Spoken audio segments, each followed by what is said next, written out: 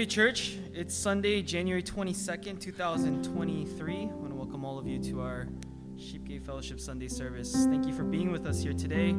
It is, of course, Lunar New Year, so many of you are likely celebrating that with friends and family and close ones. So hopefully your celebrations are exciting and pleasant. I don't know, perhaps you're not. Thank you for being with us instead. As we gather together to worship God, allow me to open our time by calling you to worship. I'd like to firstly, I'm forgetting my order. We're going to begin with the Apostles' Creed. If you could rise with me from your seats as we recite the Apostles' Creed together. We'll have it on the screen for you. For those of you who may have not yet memorized it, which is totally understandable. Yes, let's recite the Apostles' Creed. I believe in God, the Father Almighty, creator of heaven and earth. I believe in Jesus Christ, God's only Son, our Lord, who was conceived by the Holy Spirit, born of the Virgin Mary, suffered under Pontius Pilate, was crucified, died, and was buried. He descended to the dead. On the third day he rose again. He ascended into heaven. He is seated at the right hand of the Father, and he will come to judge the living and the dead. I believe in the Holy Spirit, the Holy Catholic Church, the communion of saints, the forgiveness of sins, the resurrection of the body, and the life everlasting. Amen. You may be seated. I'd like to read to you from Psalm 114. It's a short psalm. I'm just going to read all of it. This is a psalm dedicated to God's provision and deliverance of Israel from Egypt in the Exodus. So listen carefully to Psalm 114. If it helps, you can close your eyes and focus on the words of the psalmist. Psalm 114. When Israel went forth from Egypt, the house of Jacob from a people of strange language, Judah became his sanctuary, Israel his dominion. The sea looked and fled. The Jordan turned back. The mountains skipped like rams, the hills like lambs. What ails you, O sea, that you flee? O Jordan, that you turn back? O mountains, that you skip like rams? O hills like lambs? Tremble, O earth, before the Lord, before the God of Jacob, who turned the rock into a pool of water, the flint into a fountain of water. Amen. Reading the psalm this week, it reminded me of God's deliverance of his people, and at times how much we are in need of reminder of his total authority over all creation. At times your life may seem like there are obstacles that cannot possibly be resolved, that the hand of God cannot possibly work in those circumstances. And yet we are reminded, as the psalmist has recorded for us, for the reminder of Israel and of their deliverance from Egypt, that whether it be a powerful nation, a mountain, a hill, a sea, there is nothing on this planet that does not respond in obedience to the command and word of God. So let's be reminded once again of his providence, his provision, his deliverance, his grace, his mercy, and his all power and authority over all things. Let's close our eyes in prayer as we come before this holy and powerful God. Let's tremble before him in a holy reverence as we are in awe of his majesty. Let's pray together a prayer of repentance as we come before him.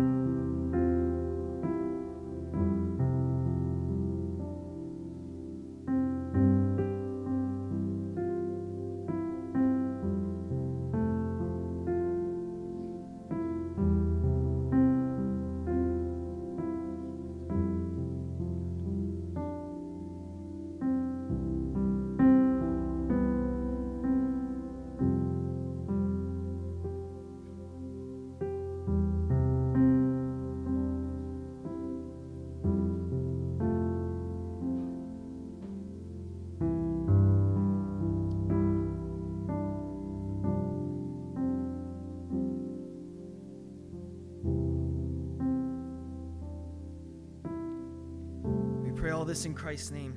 Amen. Brothers and sisters, I'd like to draw your attention to the screen.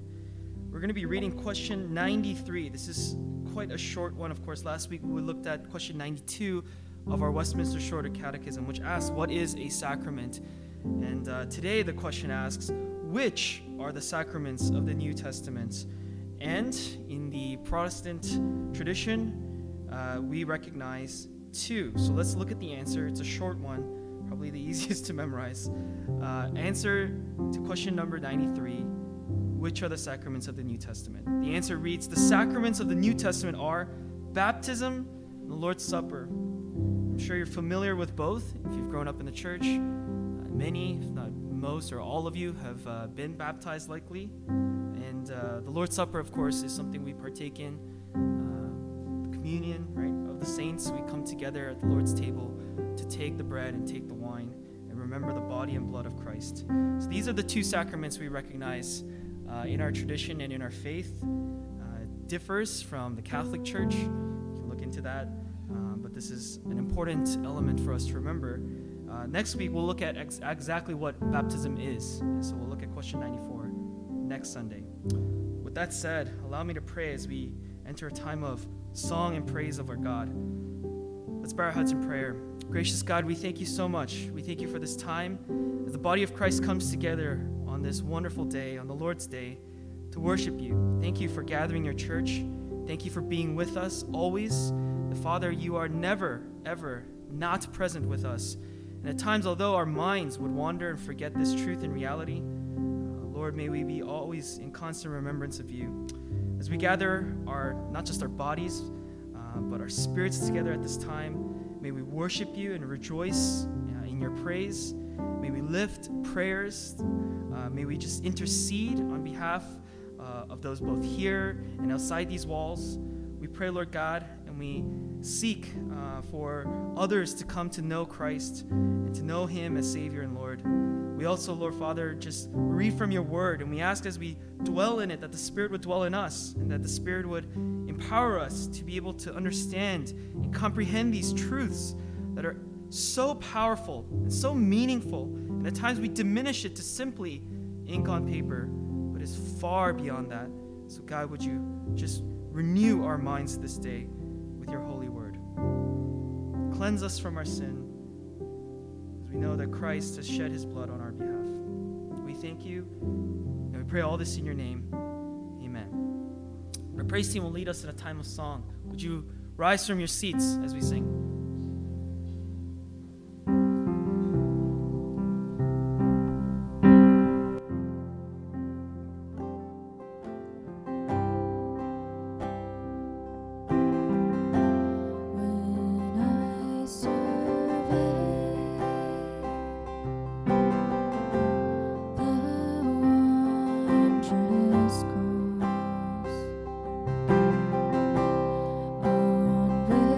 The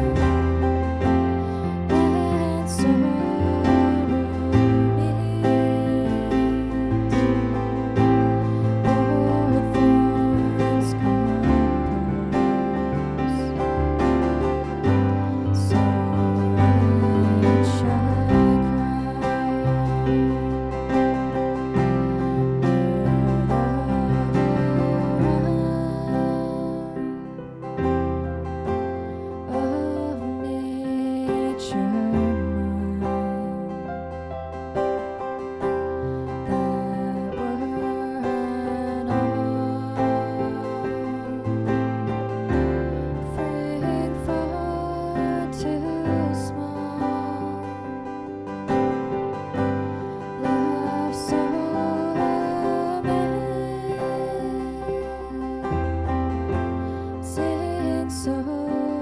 divine.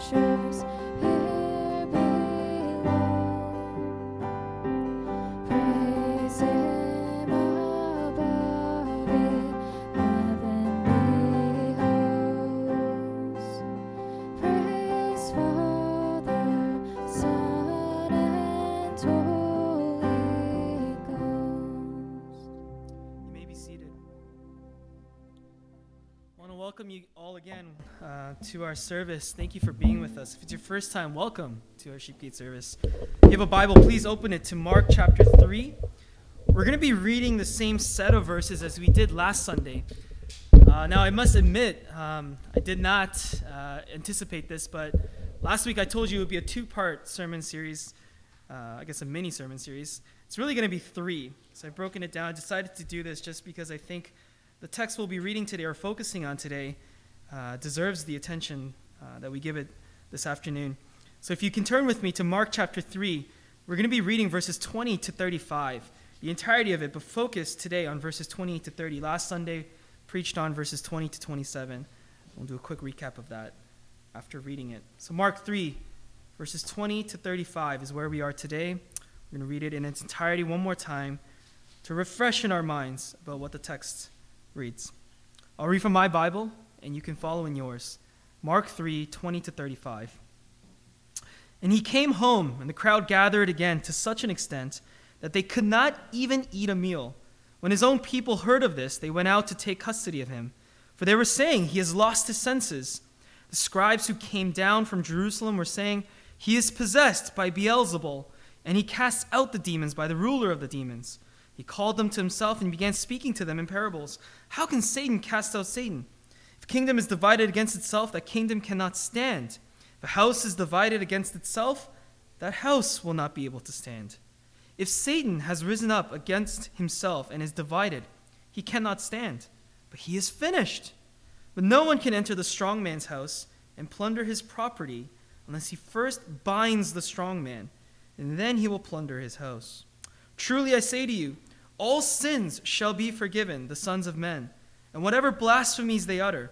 But whoever blasphemes against the Holy Spirit never has forgiveness, but is guilty of an eternal sin, because they were saying he has an unclean spirit. Then his mother and his brothers arrived, and standing outside, they sent word to him and called him. A crowd was sitting around him, and they said to him, behold, your mother and your brothers are outside looking for you. Answering them, he said, who are my mother and my brothers? Looking about at those who were sitting around him, he said, behold, my mother and my brothers. For whoever does the will of God, he is my brother and sister and mother.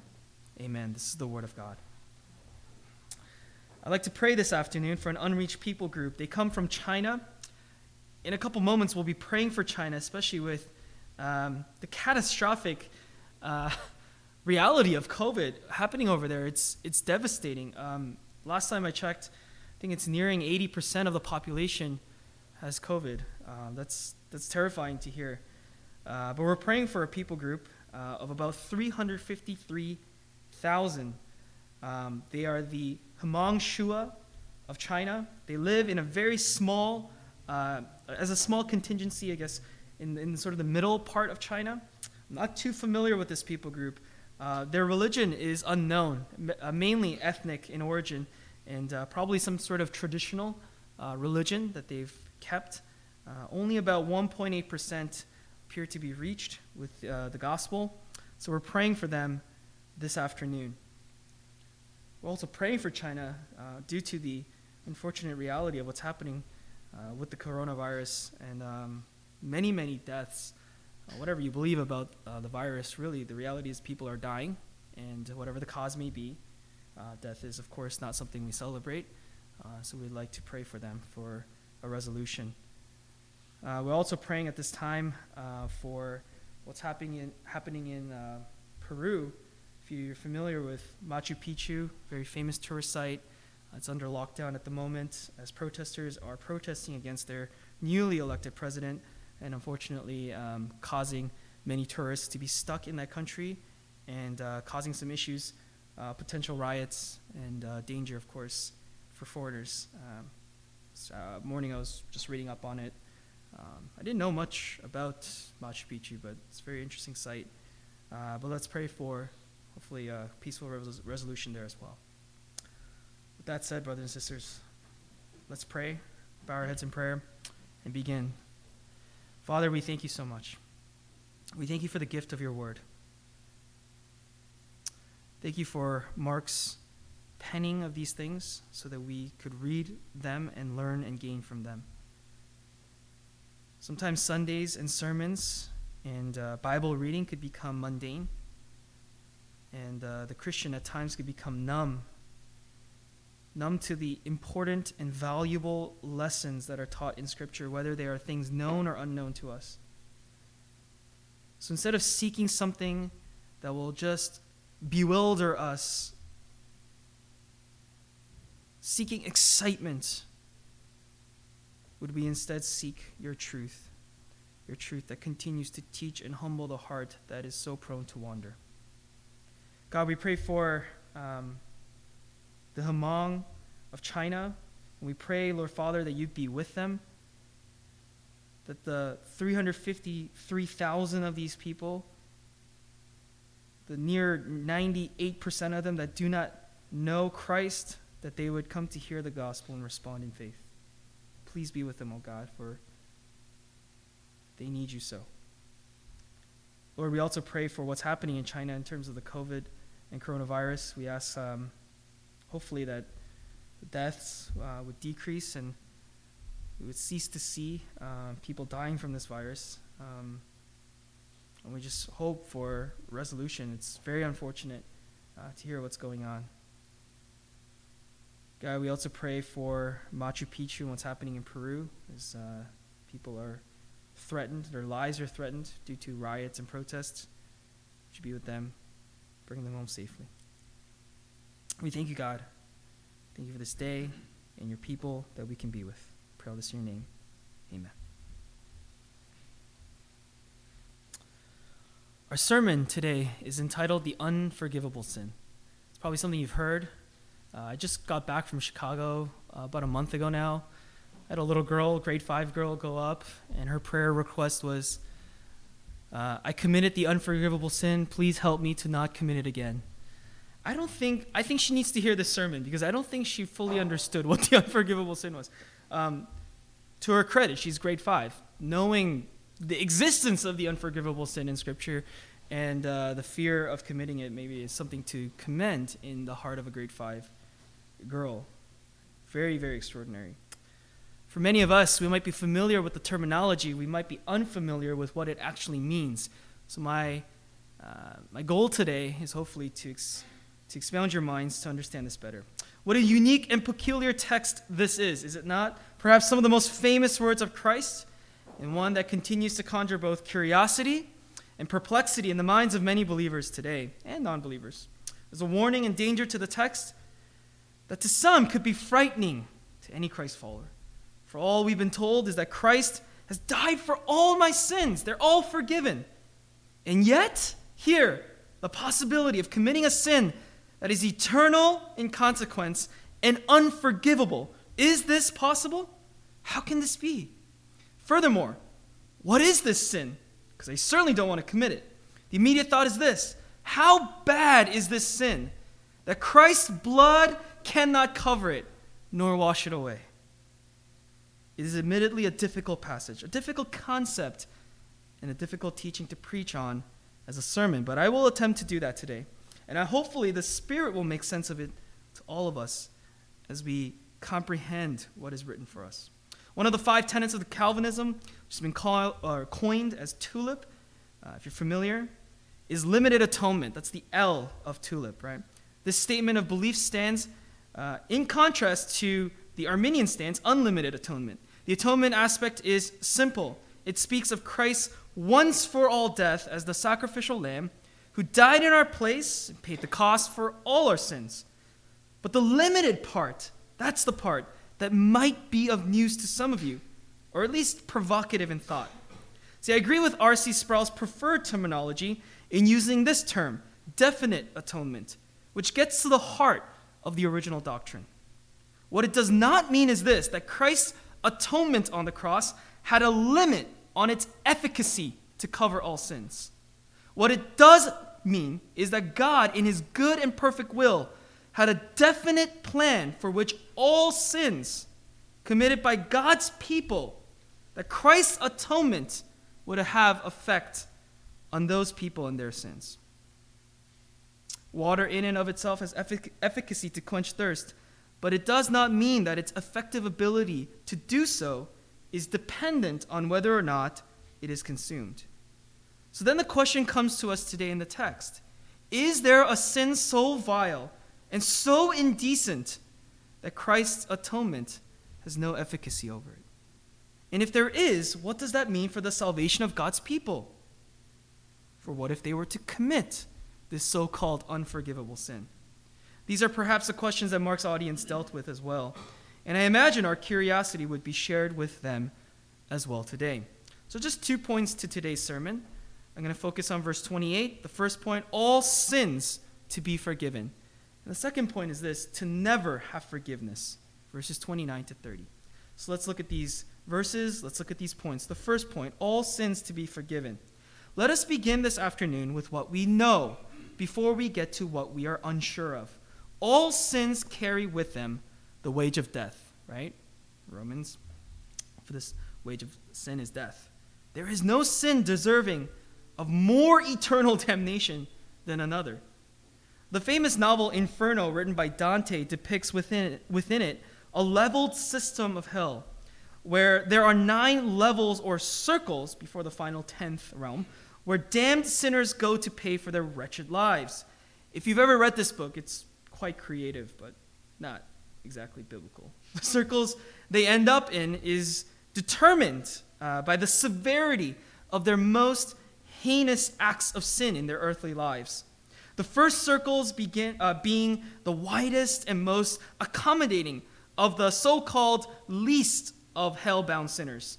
And the final narrower circle, as hell declines to its lowest depths, being reserved for the worst of the worst. This is where Dante encounters Hitler, for example. As creative and imaginative as Dante was in constructing this image of hell, it is certainly not accurate. It suggests a human-like legal system in which the punishment fits the crime. That's our earthly legal system. That's our judicial system, right? In the Bible, hell is hell. And all are deserving of it. For we are all wretched sinners. We all fall short of the glory of God. See, what is remarkable is that God, although good and perfect and holy, was willing to not only save some from this deserved death, he was willing to do so by the sending of his one and only Son, Jesus Christ, who came, who died, and rose, and ascended into heaven, and will come again. All this that he might be an atonement for our sins and our hope in life and death. You see, the price for sin is death, and that's never changed. And so the price that we ought to pay, Christ paid on our behalf. He died. He being Jesus, the Son of God. It is by his death alone that one can be saved, by placing their faith alone in him as their Savior and Lord. Brothers and sisters, there is no sin that this death cannot cover and account for. For its efficacy and its power infinitely surpasses and is sufficient to cover all sins. It is not limited in its efficacy to do so. See, those who believe in him, call on him, their sins are totally forgiven, no matter how wretched you are.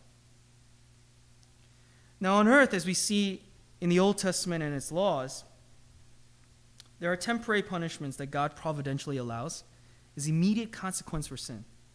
We see the flood during Noah's time. We see David losing his son. We see eye for an eye. We see other instances where earthly punishment is executed.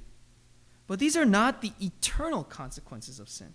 Adam and Eve are removed from the garden and cursed, but they are not immediately sent to hell, as they should have been, as was the case for Lucifer and his legion of angels.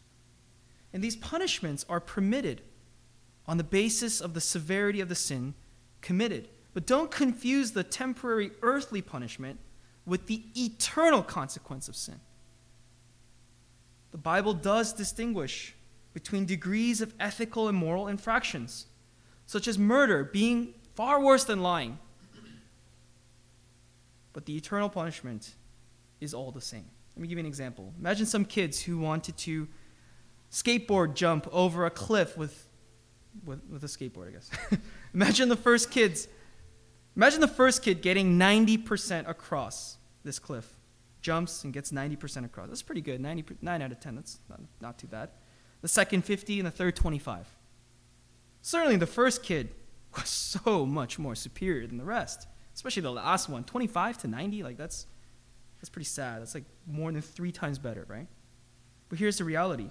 They all fall and die to their death. They're all dead. Good for you. You got 90% of the way there. Dead. Much better than the worst, but still does not get across. We could claim we're morally slightly better than each other, compare and contrast with one another. I'm a little better than that person. Good for you.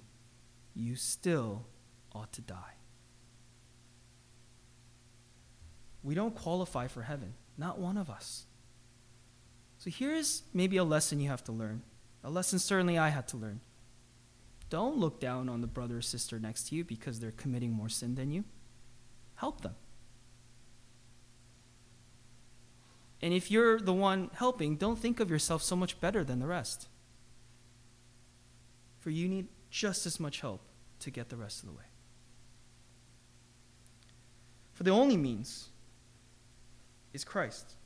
So praise God for Jesus, for he is like that of a bridge, the only means by which that cliff can be cleared. But only those who walk by it. Remember that.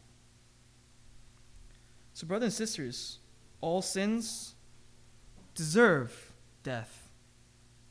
All sinners deserve death. But those who place their lives and their faith in Christ Jesus, to them, all sins will be forgiven. That's the easy part, right? That's the easy part of this text. Then we get into verses 29 to 30, and everything just seems to be a little bit confusing now. So let's take a look. Here is the presence of a sin as unforgivable. What? That just seems to contradict everything we just said. Now, with all of this said, what then do we do with this unforgivable sin?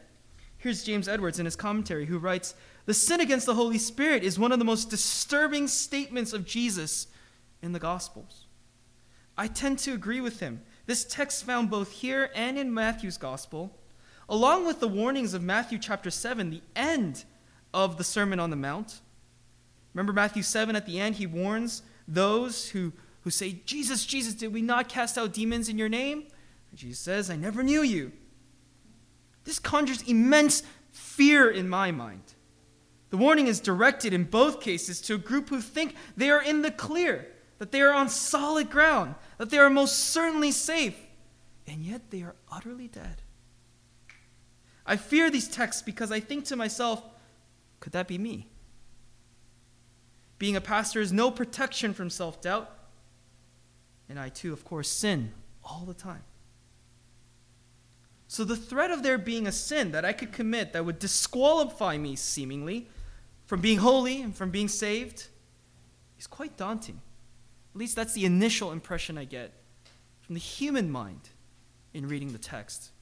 But let's examine it a little bit closer so that we can comprehend it properly.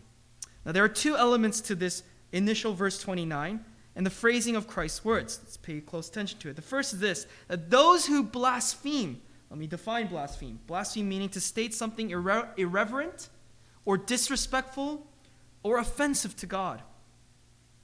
Against the Holy Spirit. So blaspheme, those who blaspheme against the Holy Spirit. That's the first statement. They never have forgiveness. Okay, so that's warning number 1, or at least the first element of it. So forgiveness is not accessible or possible for those who do this, blaspheme against the Holy Spirit. And the second element builds on the first. This act of blaspheming against the Holy Spirit is defined as an eternal sin. In other words, the consequence of this sin will lead you to eternal death. So the sin of doing this has eternal ramifications. But the verse that unlocks the meaning to what blasphemy against the Holy Spirit is and what the unforgivable sin really means is verse 30. We see there something that Mark rarely does in his gospel. He gives us a note of commentary. This is why you got to read your Bibles carefully. First, he's quoting Jesus. Truly I say to you, all sin shall be forgiven the sons of men, and whatever blasphemies they utter. But whoever blasphemes against the Holy Spirit never has forgiveness, but is guilty of an eternal sin. End quote. Verse 30. Because. That's Mark speaking. Mark is speaking about what he has just written. He rarely does this. In fact, if you've been paying close attention to this entire gospel so far, he has never done this. So this is the point of the text where he's writing and he's going, hold on, they're going to misunderstand this. I got to add a little bit of detail so they understand what this means. I don't want to leave them hanging. And so he does this for us. Almost as if he was sure his audience, both initial and later, would not be able to understand or grasp what we've just read and heard. And what he states there is that the reason this sin is eternal is because they, in this case the scribes, were saying Jesus had an unclean spirit. We just read this in the verses 20 to 27. He is of Beelzebul. He's possessed by him, Satan. When we rewind to our previous passage in verses 20 to 27, we're reminded of the accusation that was brought forth to Jesus by the scribes, that he was possessed by Satan himself, that Jesus was in fact an agent of evil and not of good, that his origin is not God, but the devil. Now then ask this, why is that claim or belief of Jesus an unforgivable sin? Here's James Edwards, 2 quotes. I think they're very prolific for us to understand. First, this is an eternal sin, since anyone who, willingly or not, cannot distinguish evil from good and good from evil, darkness from light and light from darkness, is beyond the pale of repentance. You cannot tell which side is good, which side is evil. Quote number 2, the sin against the Holy Spirit is thus not an indefinable offense against God, but a specific, listen carefully, misjudgment that Jesus is motivated by evil rather than by good. That he is empowered by the devil rather than by God. Let me try to sum it up. If one believes something so incorrect of Christ and his works, inclusive of his death on the cross, then that gospel and that Christ, well, it's meaningless to that person. The condition for salvation, after all, is faith in Christ as the Son of God who came and died for you. It's not blind faith. It's a proper faith with a proper truth and a proper understanding of who Christ is and what he has done. If you believe thus that Jesus was an agent of sin and evil instead of the atonement for sin and the solution for evil, then not only do you have him all wrong, you cannot possibly be forgiven of any of your sins, for you are an unbeliever.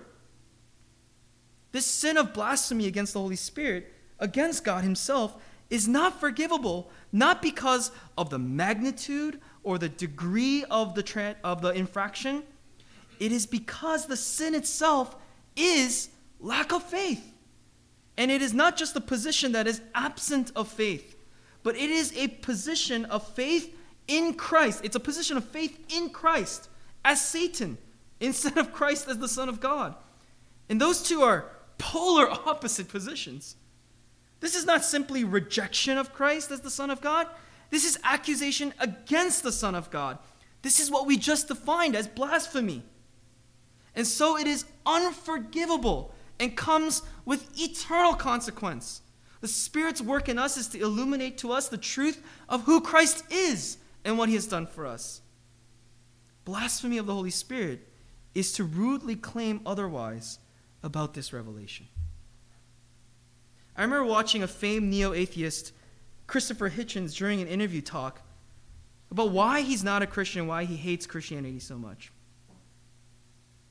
The interview asked him, and he talks about how much he's read the Bible and studied the Christian faith. And his position was simply this, and I'm paraphrasing here, that even if all that the Bible claimed was true, and that everything he read was real, and when he died, he was faced before this holy God, this is what he said: he would still rather hate God and go to hell. Because he cannot in his heart forgive God for cancer, for AIDS, for racism, for wars, and for every catastrophe humanity has ever experienced. To him, God is a moral monster, and he would rather stand against that God than worship him. He mocks God in that interview. He laughs at him. I imagine this to be a similar heart of Satan, one who knows who God is and chooses to stand against him. I sympathize with Christopher Hitchens in that he knows so much and he thinks he's longing for good, right? But he cannot see it.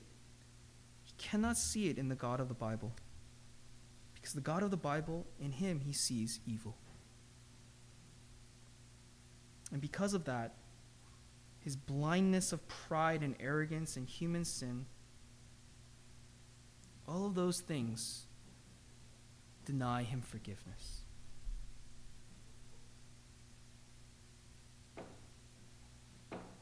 A reminder of 2 Corinthians 5:21, he made him who knew no sin to be sin on our behalf, so we might become the righteousness of God in him. I don't know why I was reminded of this verse. I just wrote it down. I think it somehow ties in. I couldn't find the connector. I need another week. But isn't it a beautiful verse? Brothers and sisters, the unforgivable sin is nothing to fear. For if you know Christ as Son of God and you know him as Savior and Lord, you cannot commit this sin. You cannot. Here's a sobering idea, though, that I hope and wish that all of us will take away as our conclusion. It is not unique, at least in the text we read today, it is not unique to the unreligious that they would have a misunderstanding of Christ and his origin. The religious are equally capable of being sinners. Not knowing Jesus properly is not a symptom of unbelief, it's a symptom of sin. All people are capable and prone to not knowing Jesus correctly and properly, and for Christians, enough. What then do you think should be our endeavor and our pursuit? For what do you see here but a crowd of religious men who are supposedly of God and of his word, and yet it is them who claim Jesus to be of Beelzebul? It is not the demons or the unclean spirits, nor the sinners, nor the tax collectors that they hate. But no, it is the religious leaders. Do not think of yourself so great that you are incapable of error. This text is warning that this type of error is possible. Maybe not to this degree. We need to be cautious and sober in our thought. It's not meant to conjure fear in you, believer. It's not meant to conjure fear in you, brother or sister, that you've committed this sin, like that grade 5 girl in Chicago. I should have talked to her. And in fact, if that fear does exist, you likely have not committed this sin. Here's R.T. France in his commentary. It is a warning to those who adopt a position of deliberate rejection and antagonism, not an attempt to frighten those of tender conscience. Do not let your pride blind you from knowing more of God, loving him more, and worshiping him more and more each day. My last words to you this afternoon: always remember that we are just as prone to sin as anyone else, and so we need Christ just as much as anyone else.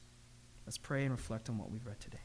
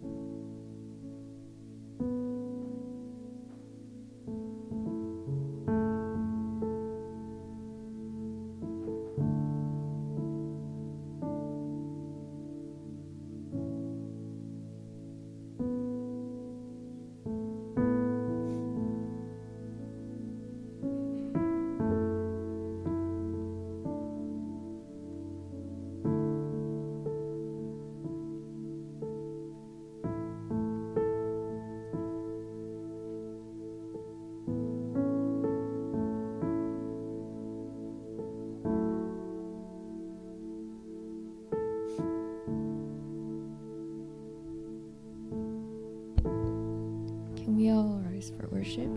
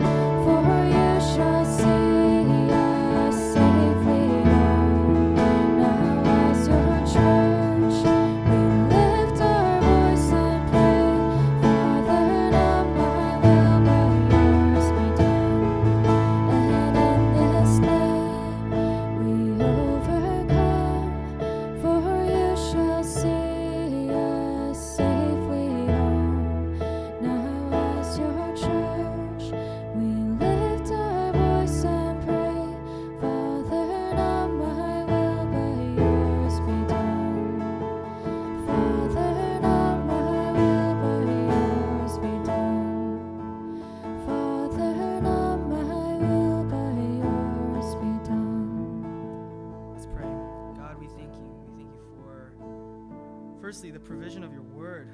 Thank you for its teaching upon our hearts. We ask, O Lord, that we have been nourished in our soul and in our minds renewed, that we would be more Christ-like in our daily living and continue to grow in sanctification and in holiness. Father, we thank you for the provision of life and everything in it. We thank you for our jobs, our education. We thank you for the various different areas of comfort we're able to enjoy, comforts that are a luxury in this world, and certainly not things that we deserve. Father, we just remember your gracious hand upon us, that we're able to have and enjoy the lives we do have. And we pray that we would be good stewards. We pray that our stewardship over these resources would not be foolish or futile, but rather wise, and be used for the greater good of your kingdom. So we give this offering to you cheerfully and joyfully for the sake and purpose of your church, its growth and its ministry, for your name renown and your glory to be lifted. We thank you, pray all this in your name. Amen. You may be seated. Just a few short announcements as we conclude our service today. Firstly, welcome to all of you. If it's your first time here, I think there's a couple new faces or maybe you haven't seen in a while. We welcome you. We hope to get to know you and get at least your names down to welcome you to our church. So welcome. Offerings can be sent via e-transfer to sheepgatefellowship@gmail.com. If you'd like to give towards our missionaries, both the ones in Asia Minor as well as the ones here locally on campus, please just note that in the notes section. We'll make sure it's allocated towards those causes. Some of you have been asking about your charitable tax donation receipts. Those are coming. Our accountant is working hard on it. Those of you who are accountants, you know how busy this season is. So he is hard at work. Let's give him thank you when he does complete it. So as soon as those are done, we'll issue those ASAP to you. Please join us for fellowship at church, our other building just south of here, 5 minutes. We'd love to welcome all of you to come and join us for a meal. I think there's a meal prepared. It is, of course, Lunar New Year. I'm sure there's a blessed meal prepared for us. So please join us for just some fellowship and some good food. We will have confession study following our fellowship today. So we will continue in our study of the Westminster Confession of Faith as we continue in chapter 7. So please join us for that, as it has been getting a little saucy and fun, I think, right? Discipleship groups have started. So if you are a part of our DGs, so far, so good, okay? At least from what I'm hearing. Great feedback, and I'm hoping that all of you are enjoying that. If at any point you'd like to get plugged into one of our DGs, please just talk to any one of us, and we'd love to get that done for you. So anyone and everyone is welcome to join our discipleship groups and partake in our study on Sinclair Ferguson's book, Devoted to God's Church.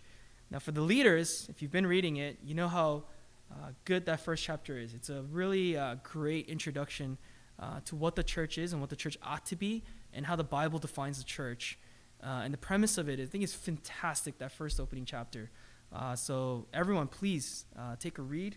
Even if you're not part of DGs and you just want to read along in the book, I think it's a fantastic idea as well. So please enjoy that. This Saturday, we have a volleyball tournament at Vaughan Community Church. And we'd like to welcome, is Jane here? Jane's our volleyball captain. No, you. No, you.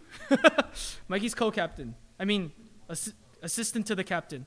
But yes, if you'd like to join, just talk to Jane.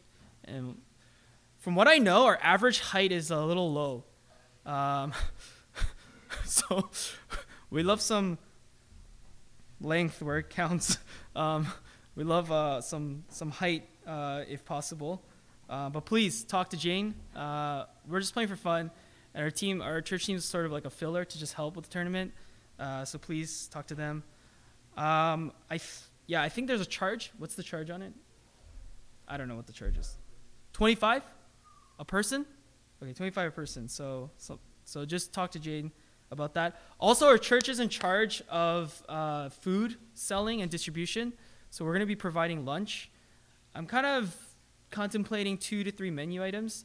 So if you'd like to partake and be part of that, help out with that, please talk to me or Liz, and we'll get you plugged in. Like, we just need some help with like simple preparation, possibly on Friday evening and then on Saturday afternoon. You don't have to be there for the whole day. You just have to come like close to lunchtime, prepare it, distribute, sell, collect money, and then we just pass along the money to the staffs, right? And all of this is being done to help support our campus ministry. A lot of our students are part of Kingdom Come. They're having Heart Calling Conference next month. So we just like to support them if we can, where we can. So that's one way to do that. And we'd love to help out in that way. We have a couple birthdays. Victoria, we issued like about 20 belated birthday messages. So all the sinners are accounted for, all the belated ones. tomorrow is Jet's birthday, so don't be belated on that one. Make sure you issue it on the right day, right? But yes, so Victoria had her birthday on the 18th, Jet's birthday tomorrow. But we have too many cakes if we do every birthday, right? So we decided to do one cake a month. That'll be next Sunday. And all the gifts will be issued on that day as well. So please, next Sunday, at least Jet and Victoria, perhaps you can guarantee your attendance so we could wish you a happy birthday next Sunday, and anyone else who has a birthday on January. So that is that. I've had a couple questions about Thursday Bible study on the Gospel of John, and I think it's enough interest for me to relaunch our John Bible study. No one's excited about it. Okay, so that will be resuming sometime in February. So possibly the first week, maybe, depending on signups. So we'll see how that goes, and Thursday nights or something like that, we will have our Bible study at the church and resume and pick up where we left off in the Gospel of John. So I'm excited to do that.